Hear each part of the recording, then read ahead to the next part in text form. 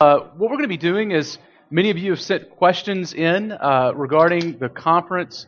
Most of them have been aimed at raising children.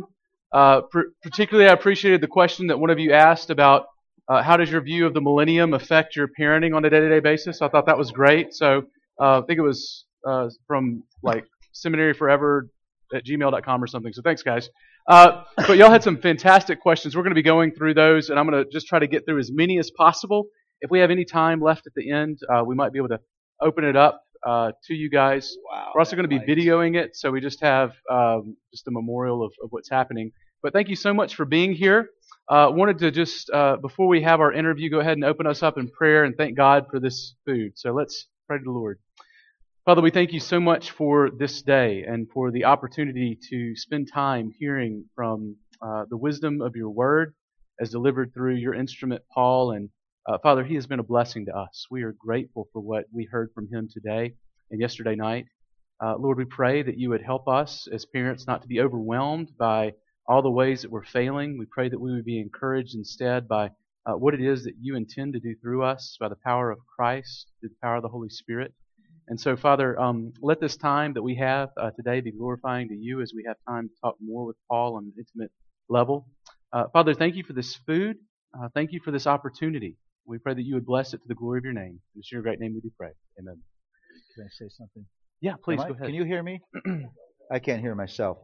I think that we all need constant gospel encouragement, and I've really dedicated myself to do that. If you're a Twitter follower, I tweet the gospel every morning. I get up every morning, I pray, and I do 3 tweets that are just pithy gospel reminders.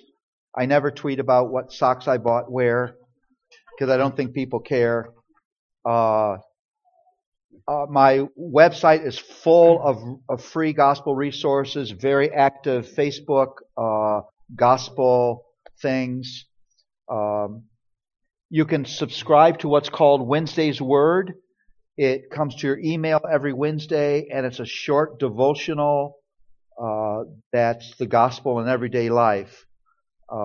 Those are all free resources. I don't do those for any monetary reason.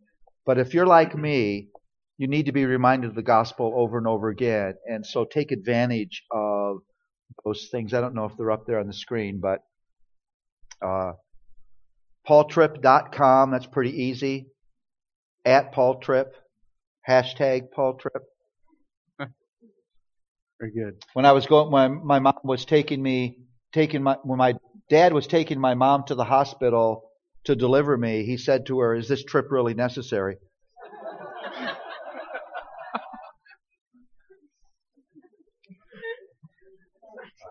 A little late to ask that question, right?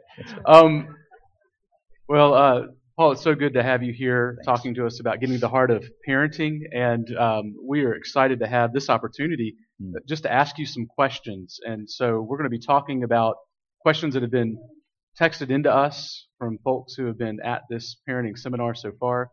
And so I wanted just to begin with a question that a couple of people asked about the nature of conversion and raising children and what it looks like to raise your child and to lead them to faith in Christ.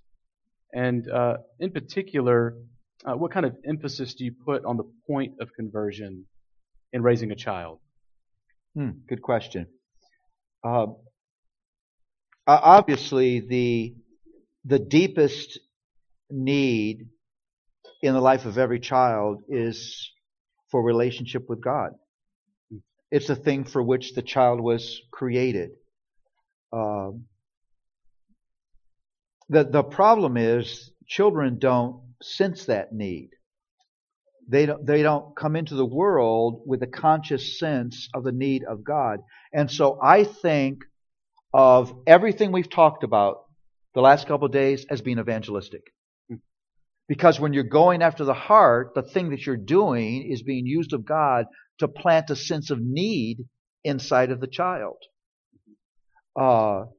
And so it's not like there's normal parenting over here and I step out of normal parenting and I become an evangelist. All of parenting is evangelistic because what I'm ultimately doing in targeting issues of authority, in targeting issues of idolatry, in targeting issues of character, is helping my child to understand their profound need for a Savior. Every parent is an evangelist. And when do you do that? Every day, all the time. Now, there's a second thing.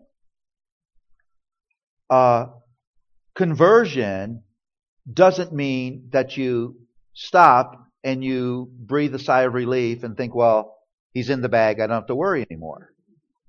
Because although the power of sin has been broken in the justifying mercy of Christ, get your theology right here, the presence of sin still remains and is being progressively eradicated. So, I believe one of the things that this generation is really getting, it's really exciting to me, is that you don't just preach gospel to an unbeliever, you preach the gospel to a believer. A believer needs the gospel. Because it's just as impossible for your child to live a pleasing life as a believer, a life that's pleasing to God apart from grace, as it would have been for them to save themselves apart from grace. When your child gets converted, parents, please hear this. They don't become a grace graduate. And so they still need that message of grace. They still need insight of the heart. They still need that redemptive attention. And so it's not like we're just marching toward conversion and then we chill out. Because God's work of redemption is a process and not an event. Well, I have 3 little boys. Let's pray. 8. Dear Heavenly Father. 8, 6, and 3. Now you can pray. But they are just what I would consider to be passionate, excited, Viking-like little boys. And so we just have a great time with them. They're a lot of fun, a lot of excitement in our home. But there's also a lot of broken things, trinkets, as you call them. And when you were talking about parenting, you said that you shouldn't ever discipline unless there's a clear rule. The problem my wife and I often find ourselves in is, okay, I wouldn't have even thought of a rule for that. Like, how do we discipline for that? I mean, do we just go to the general rule of destruction? How do you discipline cases like that where you haven't come up with a rule yet and didn't even think of how to come up with that rule? Well, I think part of that is and I think this is really important, and it's one of those things that in all the things that I have to say on a weekend, I have to pick and choose what I'm going to say. Part of parenting, there's a prophetic aspect of parenting where I'm looking forward, I'm preparing my children for the world that they're going to live in. So they live in a physical world of possessions that don't belong to them. I start having that conversation when they're 3 years old. No. You can't just take that off the table and play with it. It's A, not yours, and it's B, not a toy. What I'm doing is I'm generally setting the scene for this whole world of possessions, of property, of personal responsibility, so that no, we don't have a rule, but we have a principle in our house that you understand, that applies to a whole bunch of areas. Now, rather than letting your children just fall into the hole of temptation, how about helping them? So here's what we would do. We would be invited into the home of an older couple. We knew they didn't have any children, and we knew they had all kinds of possessions sitting around. So we would sit down with our children. We would do 2 things. We'd first have the conversation. You're going to go into a house. Read Daddy's lips. There are no toys in this house. None. You must not treat anything in that house as a toy. And then, we always did this. We would distribute plastic bags to each one of our children, and we'd say, choose 3 toys that you want to take with you tonight. Those will be the things that you can play with. And you can share one another's toys. There's 4 of you. That means 12 toys. You have plenty of toys to play with this evening. Nothing that you will see in that house is a toy, and you must not treat it as a toy. If you're not doing that, you're setting your children up for failure.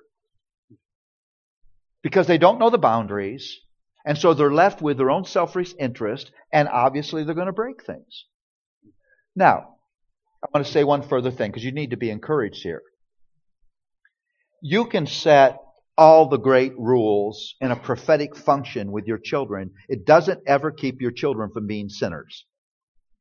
So don't feel a sense of failure. You're not the Redeemer. In case you hadn't realized that.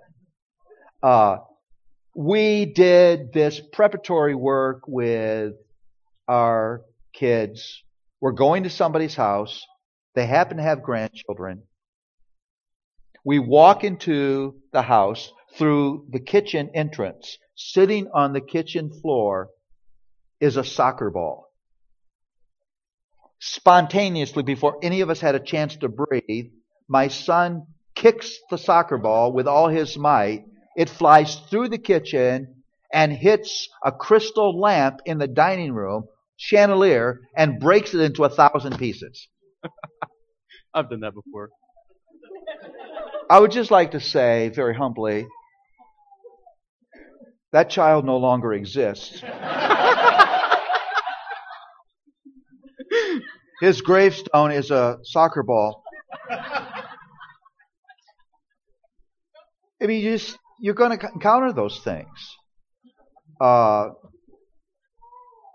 if we're encountering those things daily, it's probably more of a parenting issue and preparing. Well, yeah, if that's just happening all the time, then maybe you need to do better preparatory work of your children. But I'll own that. You will not avoid those situations because that's just the revelation of the heart of your child. And that was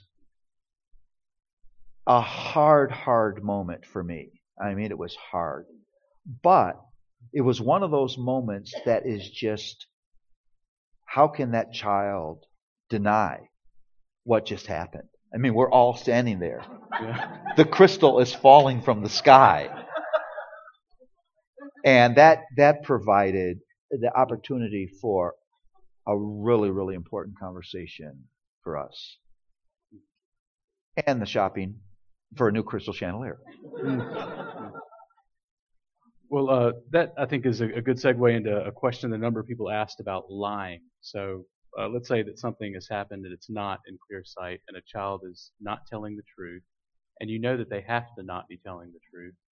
How do you shepherd their heart in that? How do you get to the heart of the problem? Well, first of all, you shouldn't be shocked. The Bible very clearly tells you that's exactly what's going to happen. The wicked go astray from the womb. And what it says next? Speaking lies. Isn't that interesting? Why does the Bible choose that one? Because it's the natural deceitfulness of sin and self-righteousness. I don't want to place myself in authority. I don't want to admit I'm wrong. I want to be more righteous than I am. I want to think I'm free of the need for help.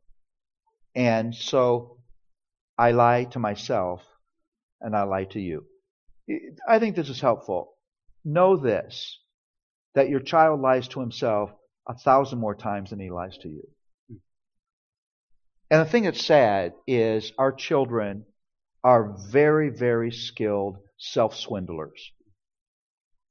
They swindle themselves into thinking they're much smarter and much better than they are.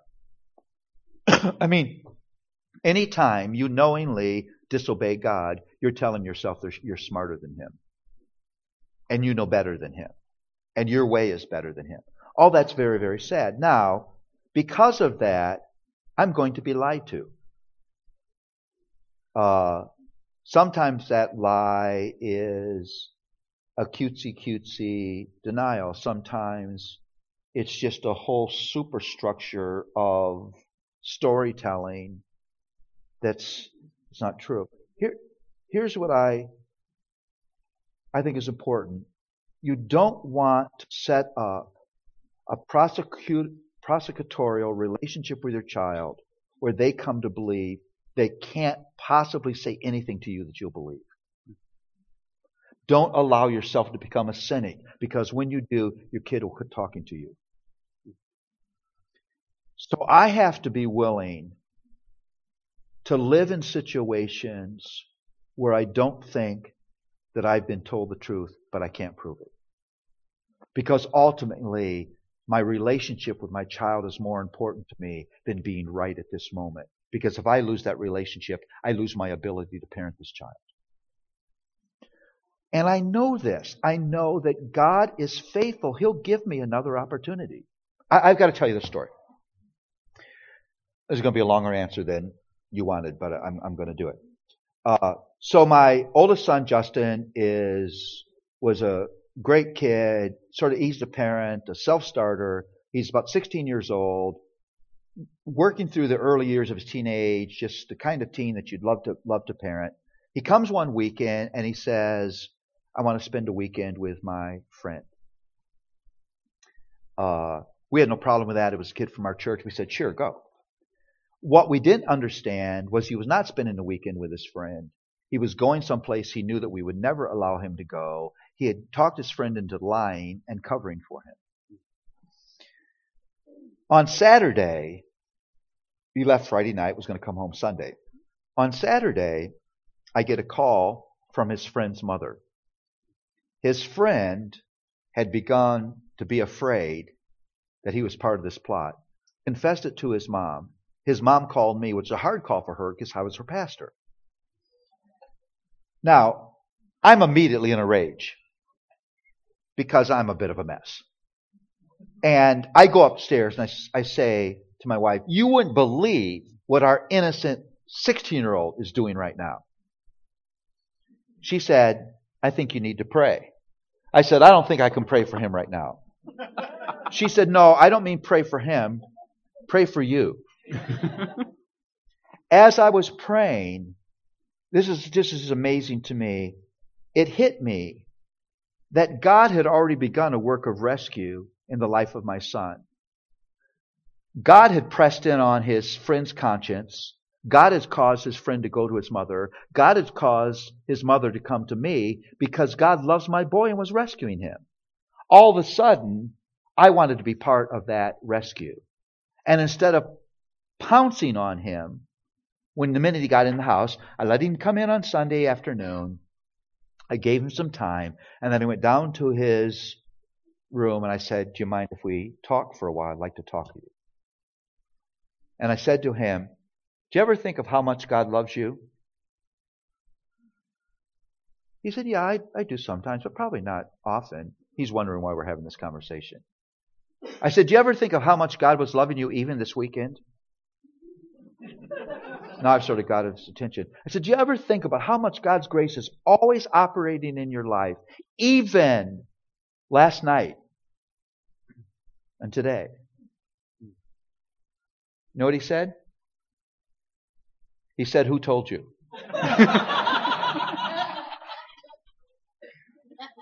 Now, instead of me screaming and yelling at him and him hiding and covering his confession, he's now a bit open. And I looked at him and said, Justin, here's what I want to say to you. You've lived your life in the light. It's been a beautiful thing to see. This weekend, you took steps to the darkness, and you can do that. You can learn to lie. You can learn to create a good backstory. You can learn to cover. But I want to plead with you. Don't live in the darkness, live in the light. That's all I want to say to you right now. We got more to talk about, but that's all I want to say to you right now. I started to walk out of the room, and I heard behind me this voice of this teenager say, Dad, don't leave. I want to talk to you. I turned around, and tears are in his eyes. And he said, Dad, I want to live in the light, but it's so hard. And he began to cry. Now, if I had gotten into his face, would we ever have gotten there? You see, it's a natural tendency for your children to lie. But the way that you approach that could encourage them to lie. Does that make sense? Because you come on so strong and so condemning that you make it too costly for them to tell the truth. Rather than encouraging their ability to step out of the fear of honesty. Honesty is not a thing to be afraid of. Lying is a thing to be afraid of. How do I encourage honesty? And how do I make lying look like an ugly thing? Well, we know that in a number of countries it's become illegal to discipline your child using a rod and or any kind of spanking instrument. It's probably going to happen in the United States at some point. I mean, that's what I would assume. But I already, I think in my family, and I'm sure others here too as well, feel a certain tension when you're in public and you know your child needs to be disciplined. And you don't want that discipline to get too far removed from the event so that it doesn't make sense. So how do you encourage parents that are in public how to deal with disciplinary situations? I think you have to be wise. I think that you have to understand your culture. You have to understand the imbalance of your culture. You have to understand how that puts your family at risk. You do not have liberty to do whatever you want to do when you want to do it. How silly it would be for one moment of discipline to lose your children forever. That's just silliness. Now, I don't agree that you can't delay discipline. We did it all the time. We'd be in a mall. It was not the time to take care of this. And I would kneel in front of one of my children and I would say, you know that what you're doing right now is wrong. In fact, you know that you're probably taking advantage of this moment because you know your daddy can't do what he would do when he was at home. But I want you to look me in the eyes. When we get home, we will have a talk. The first thing that's going to happen when you get home is you and Daddy are going to go in a room and we're going to discuss what's happening right now. We would see this happen. Our child would have the normal set of emotions while they're at the mall, and the closer we got to home, the more serious they would get. Because they knew. Make appointments with your kids. Make them clear. And here's what I think about this. God is sovereign. The Bible says He chooses the exact place where you live and the exact length of your days. God chooses your address. And so the limits that we're all facing are under His sovereignty. You're always in this fallen world dealing with limits. What does it look like to live wisely inside of the limits that God has set for me? I'm uncomfortable with a lot of what conservative evangelicals are saying about this issue. Because I know families who, in making a stand, have lost their ability to parent their children. Is that where we want to be? So be wise. Wise as a serpent, gentle as a dove. Understand your culture. Understand where your liberties are at stake. Understand where it's wise to fight. Understand where it's wise not to make a public spectacle and to do something in the privacy of your home that will retain your ability to parent your children. Be wise. Now, when we were in the conference earlier today, you talked about how some parents can get a little bit weird and even creepy because they try so hard to be friends with their kids and maybe their kids' friends, as opposed to being a parent. At the same time, we ought to want to befriend our children. I mean, I was struck by the way that you give analogies or illustrations of how you speak to your kids. I think to myself, that sounds like a really good friend, a wise friend to have. So could you talk about that balance of being a parent and one of the ways that being I said it earlier is that your children should have no doubt that you love them. They should have no doubt that you are approachable, that you are relaxed, that you're not full of yourself, that you're not dictatorial, that you understand the importance of fun, of relaxation, of leisure, of all those things that make life comfortable, that you're not just a lecturer going someplace to happen or a prosecutor going someplace to happen. That's all very, very important. But you can't do that in a way that compromises the position of authority that you need to be in your life. And look, I think parents who try too hard, who become those awkward, rather creepy parents, they're not doing that for their children. They're doing that for themselves. They're trying to get identity through the acceptance of their children. And that's dangerous. Because I'm actually going to be called of God to say some of the hardest things my children have ever heard. Isn't that true? Because here's how the gospel works. If you don't accept the bad news, the good news won't mean anything to you. So I have to bring bad news to my children. And I want them to understand that this person who is bringing bad news to them is bringing it because of a good heart. So there is a friendship aspect to parenting. But it's not, I'm your friend because I dress cool and I know the name of the latest group and whatever. Yeah. In our church, we have a number of single parents. I'm sure our other friends that are here that are at other churches have folks who are divorced and have split custody. And we had a couple of folks ask, do you have any advice for us as we're trying to raise our children to love Jesus and to know the grace of the gospel, but we're working sometimes with half time with our kids and also working against maybe a different philosophy to raising children. Okay, so here's what I want to do. I'm going to put this in the context that's larger than just single parenting or broken or blended families. It's a context that our parenting work is always in a fallen world. And that fallenness will enter your door, and that fallenness will set limits. Maybe the limit is a physical illness. That means a dad can't be what he wants to be for his children. Or a mom can't do what she would like to do with her children. Some of you know I've been sick. In a shocking set of circumstances, I've lost the majority of my kidney function. About 35% of my kidney function left. That has forever altered my life. There are things that I did 6 months ago that I'll never be able to do again. Those are limits that are set for me. So, as you're a single mom, I think it's important not to buy into, I've got limits set on me like no one else ever has to experience in life. Because all of us are hit by the brokenness of the world. All of us face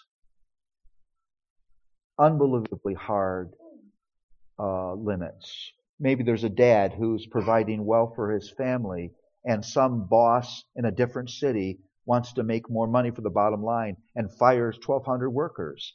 And not only has he lost his job, that division of industry doesn't exist anymore. That's a horrible thing to face. That's going to affect his role as a dad and a father.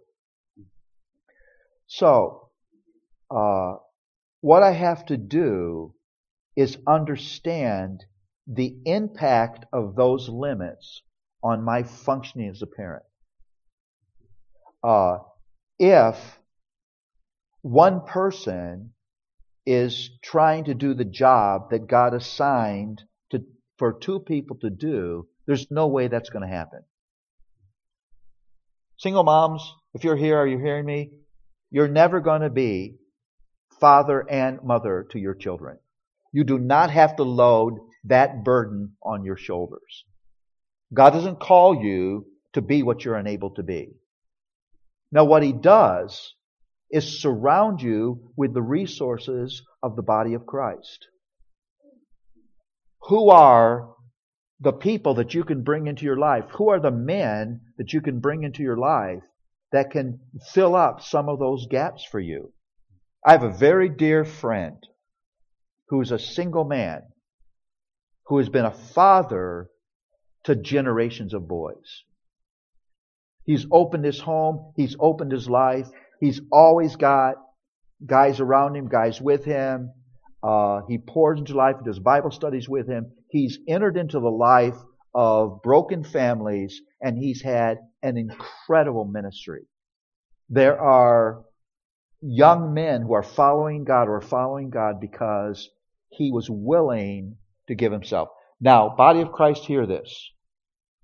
Parenting is the work of the body of Christ. We're all in this together. These children belong to all of us. Reach out to these ones who are alone. Reach out to these ones who are facing brokenness. Reach out to these ones who are in a world where two parents are saying different things. It's very, very hard. And provide resources that they don't have by themselves. Yeah. Living in the context of a fallen world, we face all kinds of difficult challenges. Some are taking children in under foster care and adoption. And some of those children have faced extreme trauma. Do you have any encouragement that you would offer those parents to help them? I think it's very, very important that, let's say, a child comes in your house at 7 or 8 years old. They've been through a traumatic background, finally broke down where the children are taken away, or they're from another culture or whatever. You can't assume that you have the level of trust that you would have with your child who was with you from day one. Think about this. If my child has been with me from day one, they have a remarkable ability to trust me. I've been there when they are vomiting. I've been there when their birthdays. I've been there through a variety of experiences. When I walk into the room, they know this is a good-hearted man. I don't always like what he does, but I know that I can trust him. That 8-year-old child has none of that. And I would encourage you, you don't lead with discipline, you lead with relationship. Because knows the biblical model, whom the Lord loves, He disciplines. What does God do first? He makes relationship with us. He invites us into His family. He lets us know that we are remarkably unconditionally loved, and then He starts the process of sanctification and discipline. Prioritize relationship, build relationship with the child, build that trust, prioritize the necessity of that trust.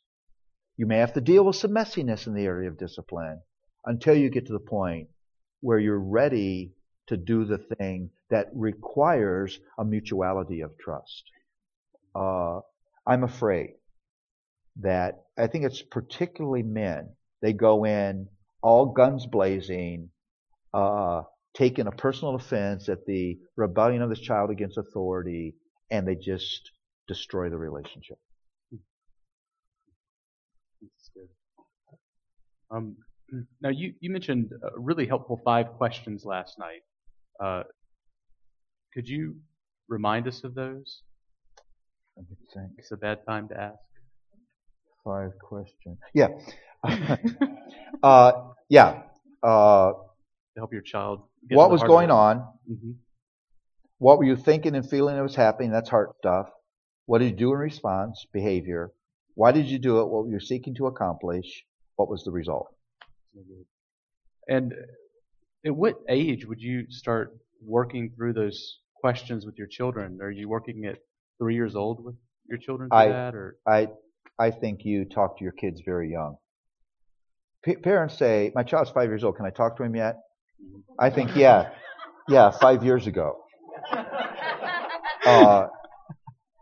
Look, your child is building this worldview. They're interpreting. They're putting pieces together. Give them the right pieces. They're not going to be able to verbally tell you what they're thinking. They're not going to be able to have an extensive conversation with you, but they're getting pieces. I mean, it's been amazing to me with little Lily, where I can say, Lily, don't pick that up. It's dirty. She looks at it. She looks at me. I said, no, it's dirty. Now, could she write a paragraph on what dirty means? No, but she knows tone of voice. She knows look on the face. she has a sense that that's a prohibition.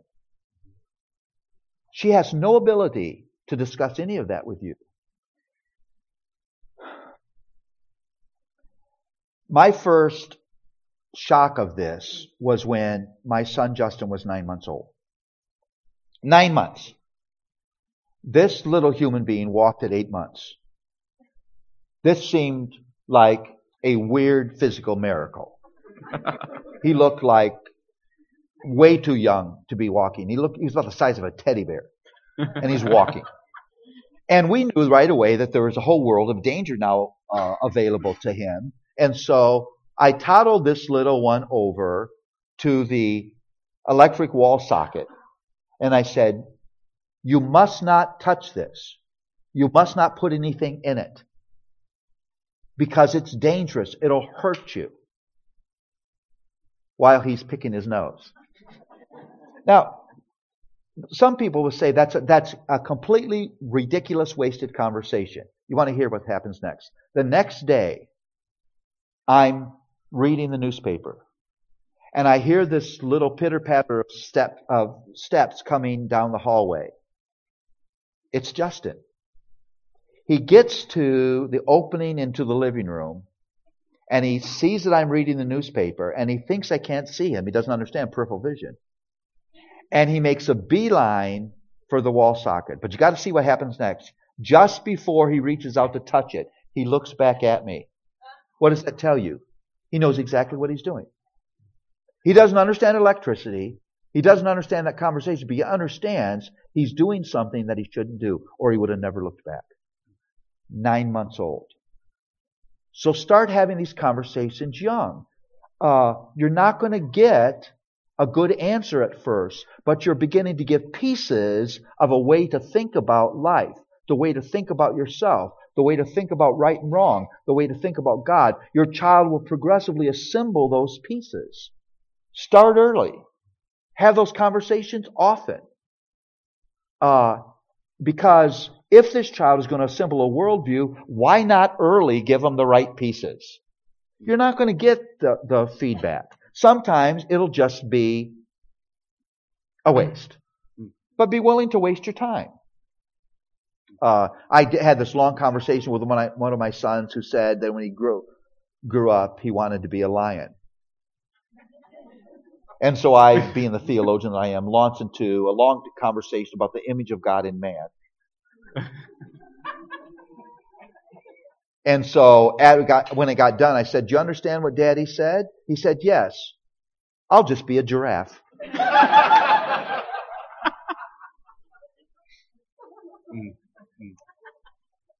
good. Well, somebody was asking, what do you do if your little child, say, 3-year-old, blonde-haired, blue-eyed little kid, somebody asked this, and I know the answer, but I just want to ask it to you, let you answer. What do you do if they keep on getting out of bed, say coming into your bed? How do you discipline that child? How do you communicate to them that they need to stop doing that in the middle of the night? Well, it's important in parenting to be unwilling to forsake your place as a parent. God doesn't say to us, "I'm tired of exercising authority, just go for it." And so if it is unhealthy, irresponsible, disobedient for you to get out of bed, you need, I don't mean this in a challenging, mean way, you need to let your child know that they will never outlast you. It won't happen. And parents, it's not a solution to get in bed and sleep with them. It's not a solution to take them to your bed. It's really uncomfortable to have a teenager sleeping with you.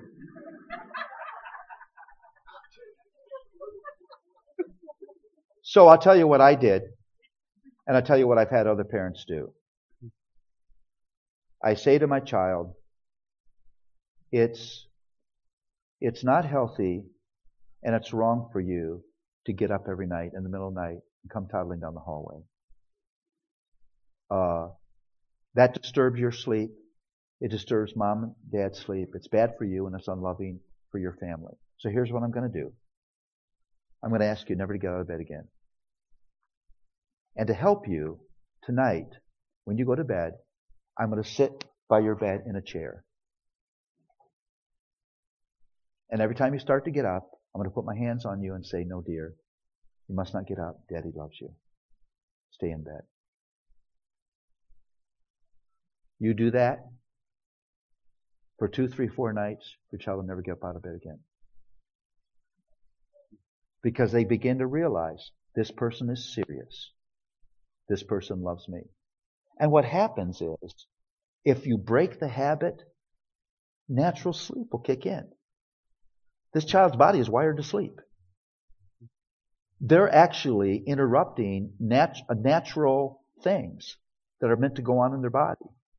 Now, you have to be willing to have some sleepless nights in order to create that sleepiness. But you will. Now, again, what are we dealing with? We're not dealing with sleep. We're dealing with the fact that this child wants what he wants when he wants it. He wants his own way. And if I don't want to sleep at night, if I don't want to be in my bed, I'm not going to be in my bed. I mean, we've watched our children who were obviously tired, fighting sleep. They're falling asleep, trying not to fall asleep. Because they just don't want to give in. And so you have to have that kind of combination between bullheadedness and patience. Unwilling to participate in something that's unhealthy. We have a number of pastors here at the conference with their wives, and one of the questions I thought was really helpful is just how can churches do a better job of equipping parents to parent in a way that has a healthy understanding of grace and its influence in a child's life? Oh, how much time do we have? It is one of the burdens of my heart. Because I think what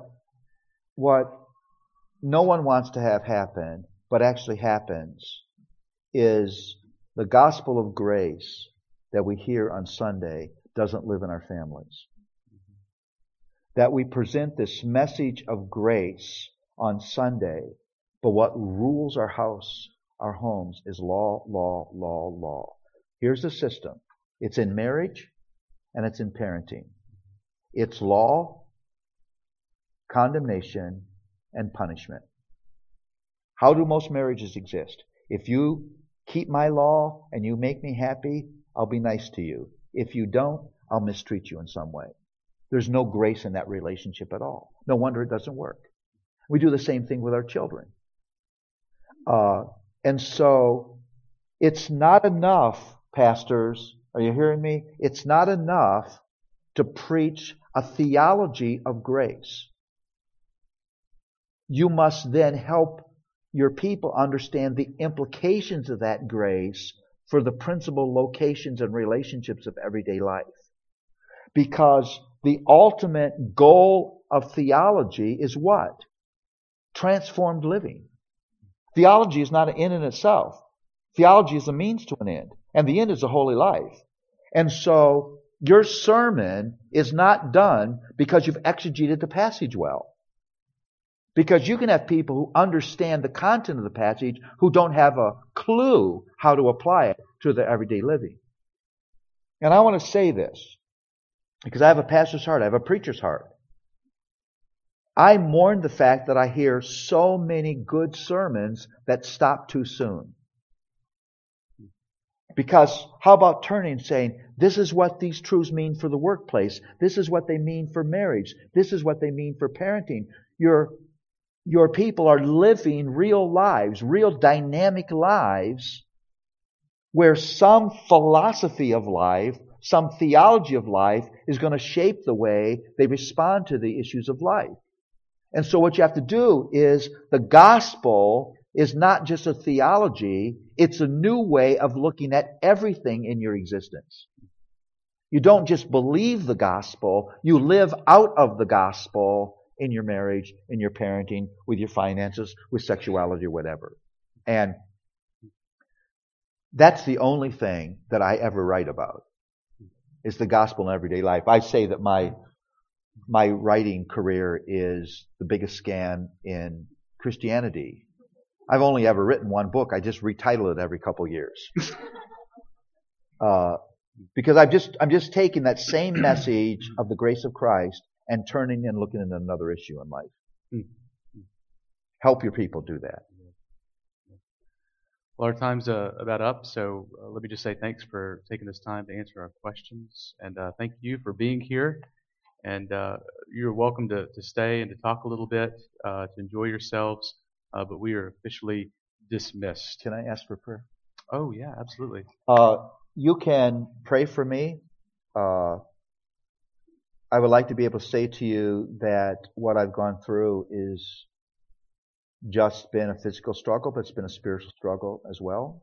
God has revealed how proud I was in physical health and my ability to produce, and revealed things in my heart that I didn't think was there. I'm very thankful for that. In the midst of this, God has birthed in me a deeper passion for His grace. When things you depend on are taken away, you run to what can't be taken away. And that's been a good thing. But I will live with things the rest of my life that I would wish were never in my life.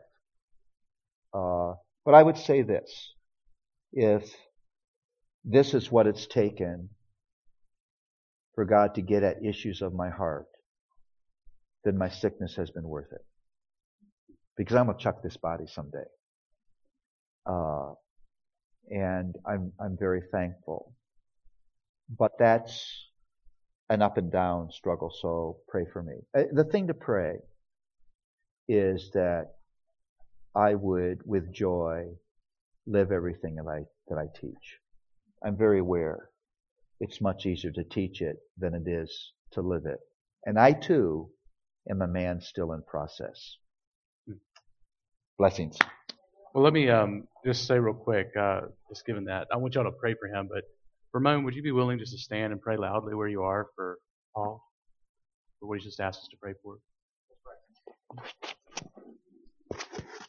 Lord God, we do thank you that we can come to you with all our needs, with all our anxieties, all our shame, all our disgrace, every sickness, whether spiritual, physical, all these things we can come to you. You can hear us because you understand. You've entered into the mess of this world and experienced it, Lord. So you understand, you sympathize. You can always approach the throne of grace. Amen. Find grace to help us, abundant grace to help us. So we thank you for our brother Paul, Lord God, his vulnerability, Lord, his openness, his honesty, Lord. We pray in if you hear our prayers, it's your call to it. And to answer. There's more than enough. We pray for healing, Lord. We pray for comfort. We pray for peace. Indeed, Lord, you told us that in this world we will have trouble. And that trouble will manifest as the mark of the word. Those are that we can expect, not to look down. If you're with us, you will give us your peace. Indeed, that you're with us always, even to the very end. So we pray that for a unique sense of your presence, filling of the Holy Spirit, in the age of God. So that we will begin to see you and trust you as a possible. So it could be, Lord, that we would experience Christ's joy, satisfaction, and peace and happiness. We pray for that, Lord, even in the deepest valley, that you will have your fear, and that you will have great faith. We pray for that for everyone that in many ways that you have blessed this ministry already in New York. Many people begin to see how even in this you have to see greater works of God. Lord, just the way you work with you, so we praise you for you. Thank you. It's almost done. How about the trust you, Lord? Thank you that you walk with us. Thank you that you're with us. We praise you. We thank you. Amen. Thank you, Mom. You are dismissed.